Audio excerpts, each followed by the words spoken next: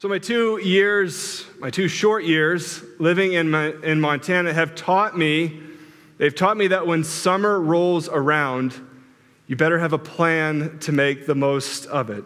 And I remember as a kid during our family vacations in northern Michigan, making a list. I was that kind of kid. I would make a list of the things I had to do on our last day. And I wanted to make the most of the time that I've had left. It's when we feel that time squeeze, when we sense that time is running out, it's then that our priorities are revealed. And so, friends, with the time that remains in your life, the question is, how are you going to live?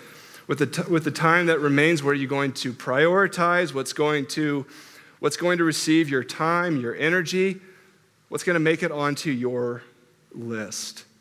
And that's what our passage this morning tackles. Peter's laying out for us, he's giving us a roadmap for what life looks like when a person becomes a Christian. He's answering, what does life look like after that great change? And with the time that remains in the flesh, however many days that is, Peter says to these Christians, you no longer live for human passions, but you live for the will of God. And what we're going to see is our passage flesh that statement out. As Peter shows us, as we spend the time that remains here, living for the will of God, we will find ourselves on the outs, we'll take up new habits, and we'll pursue a new ambition. We'll find ourselves on the outs, we'll take up new habits, and we'll pursue a new ambition. So if you have your Bible with you, we're continuing in our study of 1 Peter. We're in chapter 4, verses 1 through 11. So hear now God's word. Since, therefore, Christ suffered in the flesh, arm yourselves with the same way of thinking.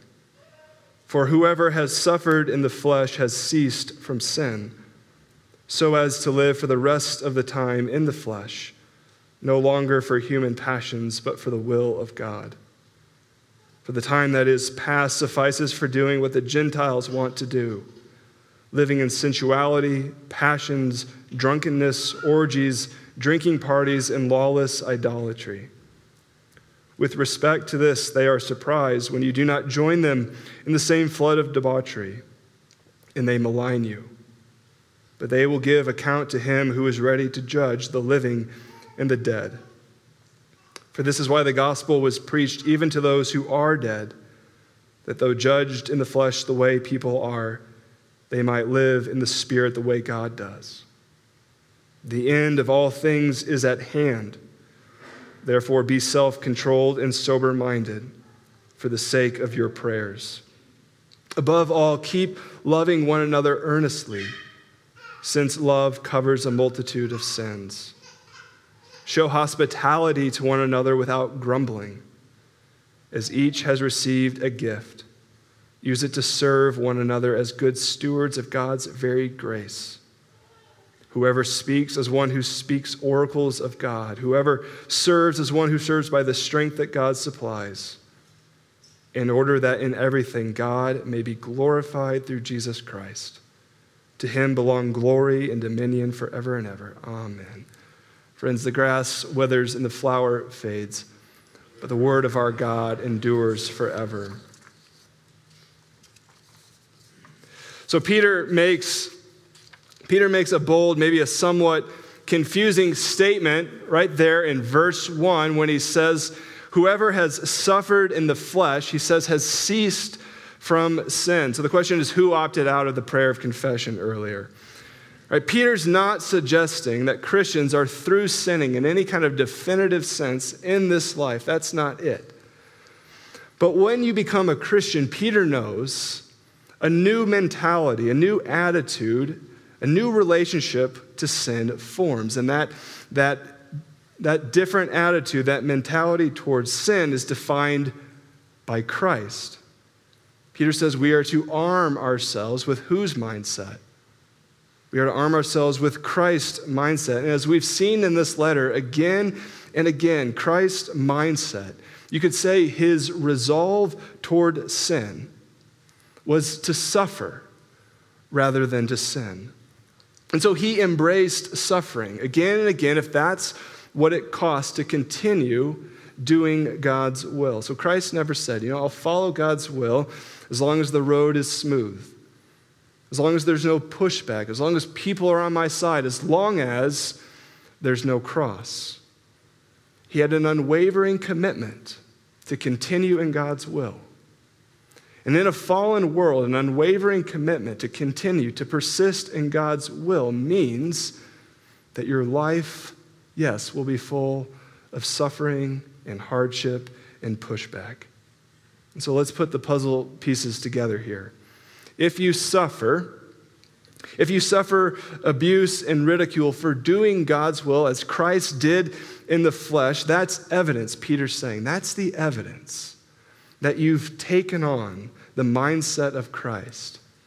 He says that's proof that in this life you are sharing in Christ's attitude, that it is better to suffer than to sin. And that resolve, right, arming ourselves with Christ's mindset is how we find ourselves on the outs. See, when these people became Christians and they stopped living in sensuality and passions and drunkenness and all of those things, it was because of this new mindset.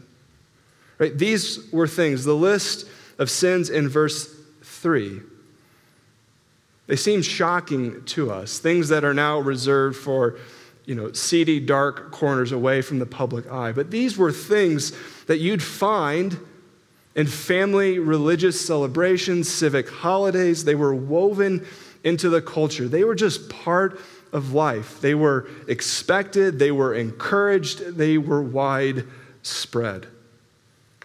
And so when they stopped, when they pulled back from participating in these things, you can see where they were. They were on the outs with the rest of their culture. They were on the outs with their neighbors and their friends. They weren't joining themselves in these things anymore. And so people were surprised. But they weren't just surprised. That surprise ended up becoming maligning. They were slandered. They were cursed. All because their new mindset, this new mindset took priority over their culture. It took priority over traditions. It took priority over relationships with family and friends. It took priority over what was deemed acceptable by everyone else.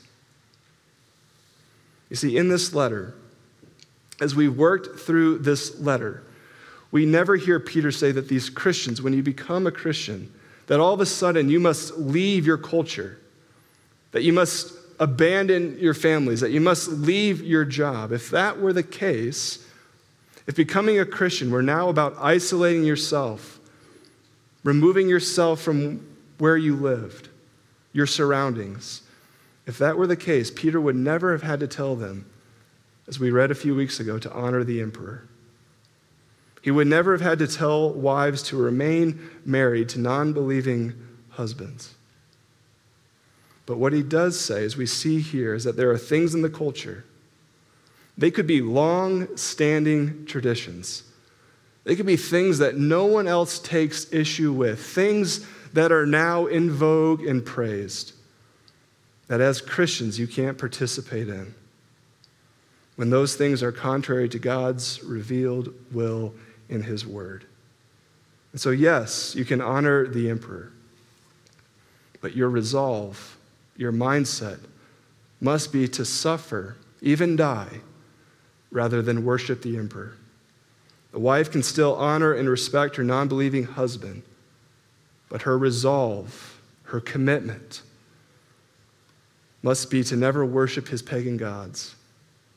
She can't join him in his lawless idolatry.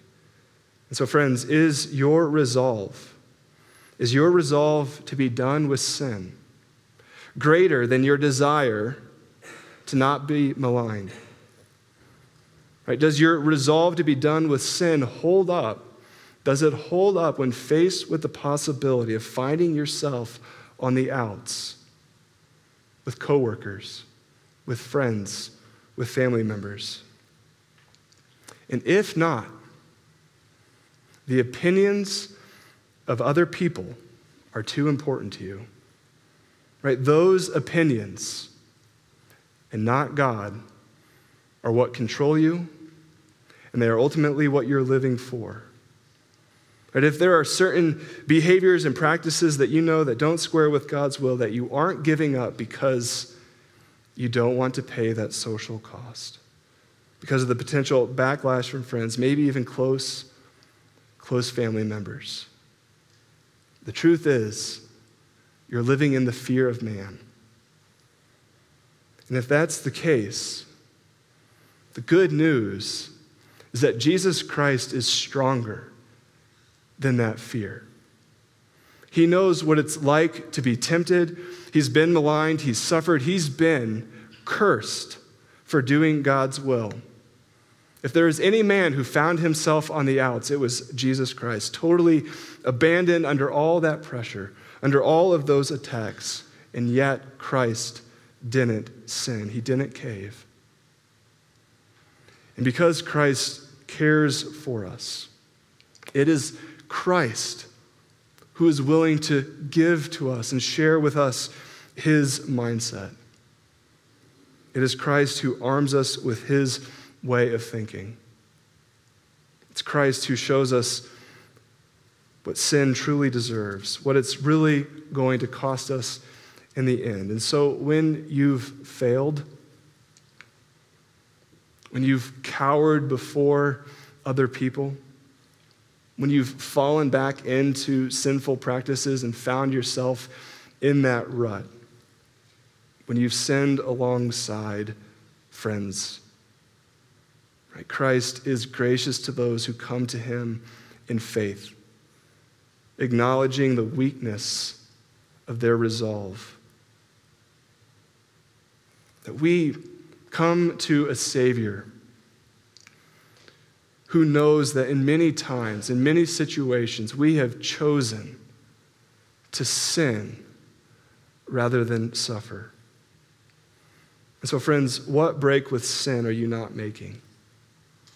And maybe whose opinion in your life is keeping you from putting away and being done with a certain sin?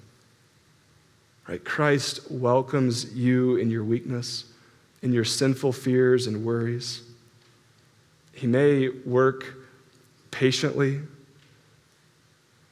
but Christ does cast away all the wrong fears we have, and he gives us a true freedom, a freedom from being enslaved to the opinions of other people, a freedom from being afraid of what others might do to our reputation. That in Christ we get this freedom to live for what pleases God. And so with the time that remains in this world, in this day, we need to come to terms with being on the outs. Our priority is not to gain popularity. It's not to avoid scorn. It's not to gain the favor of all people. Christ did none of those things. He lost popularity. He took scorn. He fell out of favor with all sorts of people, but he lived a blameless life. The only life ever perfectly acceptable to God. So our mindset is to be done, to make every effort to be done with the sins that Christ came to save us from, the sins that he has already atoned for. So with the time that remains, there are things that we must give up, pull back from. But also with the time that remains, we also need to take up new things. There are new habits that we must ingrain, and that's what we see beginning in verse 7. With the time that remains, we must devote ourselves to these things. You notice in verse 7, this list begins with being self-controlled, sober-minded. And all the sins listed back in verse 3, if you think, what's the thread that holds them all together? All of those things have to do with excess, being unconstrained. Drunkenness, drinking parties, orgies, they're all about throwing off inhibitions, getting rid of any restraints, and just indulging. And Peter says here, now that you've become a Christian, be alert, be clear-headed. You notice what happens when we eat too much, or when we watch too much TV, when we scroll, maybe just too long on social media. Right? It leaves you in a daze. Right? It leaves you not feeling as quick. You're sluggish. And when you're not quick, you're sluggish, your prayer life suffers. Right? The reason for being self-controlled and sober-minded, Peter says, is to pray more. And do you remember a few weeks ago the reason Peter gave to husbands for living with their wives in an understanding way, honoring them as a weaker vessel? It is not so that they don't catch flack when they fish too much. The reason, he says, that you live in this way is so that your prayers may not be hindered. So you can give yourself to prayer. So Peter's saying both in that verse and here, he's reminding us, don't get distracted from your prayers. He's saying, don't introduce something into your life that's going to diminish and take away from your prayer life. You know, in his book, in his book on prayer, Tim Keller asks the reader, he says, imagine being diagnosed with a lethal condition, and the only way to stay alive is to take a pill every night before going to sleep. And he asks, would you miss a night? Would you forget to take the pill? See, that's prayer. It's that vital. The health of our faith, the strength of our witness, our growth in holiness, they all depend on prayer. So friends, obviously, if there are sins keeping you from praying, that are spoiling your prayer life, you must go at those sins and get rid of them. But it's also the case that when a good thing, a thing that's not inherently sinful, when that good thing becomes excessive, when it begins dominating our time, when it distracts us from things like prayer and worship and fellowship with other believers, change needs to happen. Right? Prayer is too vital. It's so foundational because it's out of this disciplined prayer life that flow these other things in this list: love and hospitality and serving one another. Peter says we're to love one another. How? Earnestly. And that word there, earnestly, it literally means, the idea is that you're stretching yourself. And that's what love requires. It requires you to move beyond your comfort zone. Right? It requires you to take on new things, new challenges. And whenever you're taking on new things, new challenges, and you're stretching yourself out, all of that puts tension and strain on your life. But it's in that love covers a multitude of sins. So Peter's not saying that love ever affirms sin. Instead, love stretches you in such a way. It stretches you in such a way that you move toward what's broken. Right? Love is never a bypass. It never goes around problems. It doesn't dodge people. Love doesn't avoid the hard conversation. Love says, spend yourself on helping repair what's been damaged by sin. Whenever you seek to repair something, to put something back together, it causes strain. It exerts new pressure on your life. And so you can see how much safer and easier life is without this kind of love. It's why Lewis said that to love at all is to be vulnerable. He said, love anything and your heart will certainly be wrung and possibly be broken. So if you want to make sure of keeping your heart intact, you must give your heart to no one, not even to an animal, he says. To love, as Peter's saying here, to love in the way that we're supposed to love is to make yourself vulnerable. It's to make your money vulnerable. It's to make your comfort vulnerable. It's to make your plans vulnerable. It is literally to put your life on the line for another person. If you've ever made a commitment to stretch more, that's when you find out that you aren't very flexible. And it's easy to give up, isn't it? To keep stretching our lives out for one another isn't easy because we aren't flexible people by nature. And it's only the gospel that makes us limber. Because the gospel says that in love, God moved towards us. The gospel says that Christ took the strain, that he expended himself to restore us, that he became poor to enrich us, that he came to us in all of our brokenness and all of our need to be repaired and put back together. He came to us without us asking, to heal that relationship that we broke with him by our sin. Friends, we know that relationships, even relationships in the church, they undergo stress. They're tested. They go through challenges. That's why love is so crucial. That's why the Bible says that love is what binds everything together, because love persists in seeking to make things right, to make things whole, to make things as God intended them to be. And so you can see how this love flows seamlessly into showing hospitality. Really, it's one of the ways that we stretch ourselves out for one another. We make room for one another by inviting people into our lives fully.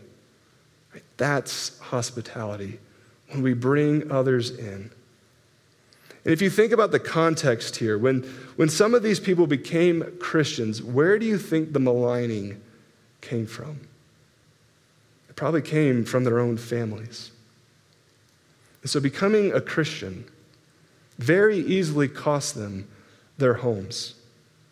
Right? Becoming a Christian put them on the outs from what they had known their entire lives. But in the church, they gained a new family. They gained new brothers and sisters and mothers. But I love that qualifier. We show hospitality how? Without grumbling. See, Peter isn't being Pollyannish, because inviting people into your life, welcoming them with all of their problems and needs, is disruptive. And that's why being a church to call home, as we say, why it's very hard.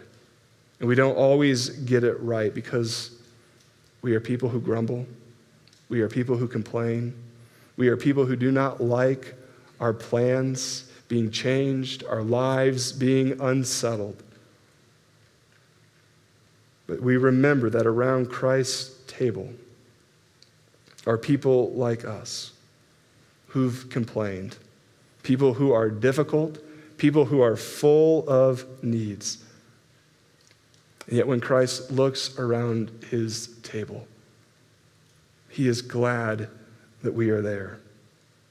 So friends, rejoice in the people that Christ has put into your lives, the people that he's putting into your path, and take advantage of the opportunities to show hospitality, to bring people in. And it's in this new context, when we are welcoming one another into our lives, that we serve one another. In the previous life of these Christians, when they were living in and doing all of the things listed in verse 3, life for them, it was all about consuming. It was all geared toward satisfying their flesh, indulging in their desires, getting what they could from other people. But when God's grace comes into your life, what happens? It causes you to look at people differently. You speak and serve for the benefit of other people. You speak on behalf of God. You serve in God's strength. You stop asking, what is it that this person can give me? How can this person fulfill me? How might this person raise my status? Instead, you start asking, I wonder what gifts do I have that will bless other people? What strengths, what status do I have that can be used to strengthen others and raise them up? We start asking, how can I spend myself to enrich others? And so, friends, with the time that remains, we take up these new habits and we take them up for one another. But most importantly, with the time that remains, we pursue this new ambition. You know, one of the things that can really stand in your way, one thing that can hold you back from this total commitment to live for God's will is a concern for your name. You see, if you're overly protective of your reputation, if you're always defensive about your name, about how people think of you, what is said, if you're bent on seeing your name praised, if that's your ambition, if that's your goal, if that's the thing that you live for, being maligned, being slandered, being cursed, having your reputation ruined is devastating. It's the one thing that can crush your dreams. And so you've got to have a better ambition than seeing your name praised. And so with the time that remains, our ambition is to see that in everything God may be glorified through Jesus Christ. In other words, be done trying to ensure your name gets the praise. Be done. You can be done stressing about your reputation. And see to it that in your life, you are about Jesus Christ getting the spotlight. And so how do you do that? How do you go from always trying to get your name in the bright lights to living for Jesus' name? Well, when Jesus came to earth, do you remember what Gabriel told Mary about his name? Mary was told that her son would be called the Son of the Most High God. You may love your name, but your name is not greater than that.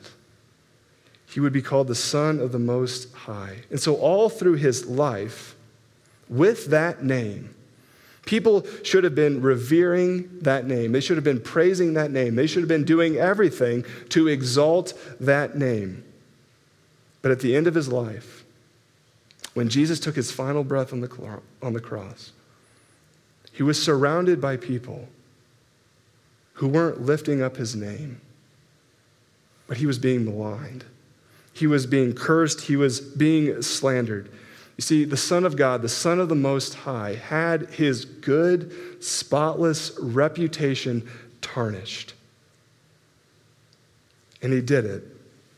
He took the slander to raise our names up, to give us what no person could ever give us, a true and lasting glory.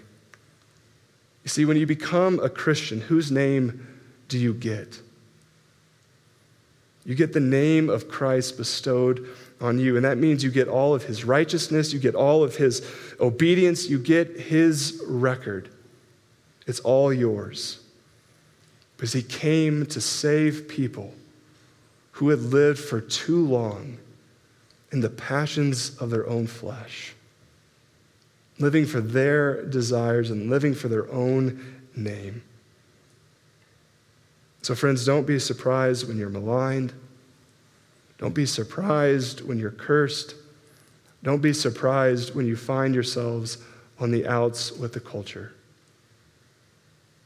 Take comfort in that when Christ looks at his bride, when he looks at you, he says, "You are mine, and you will be mine forever and ever.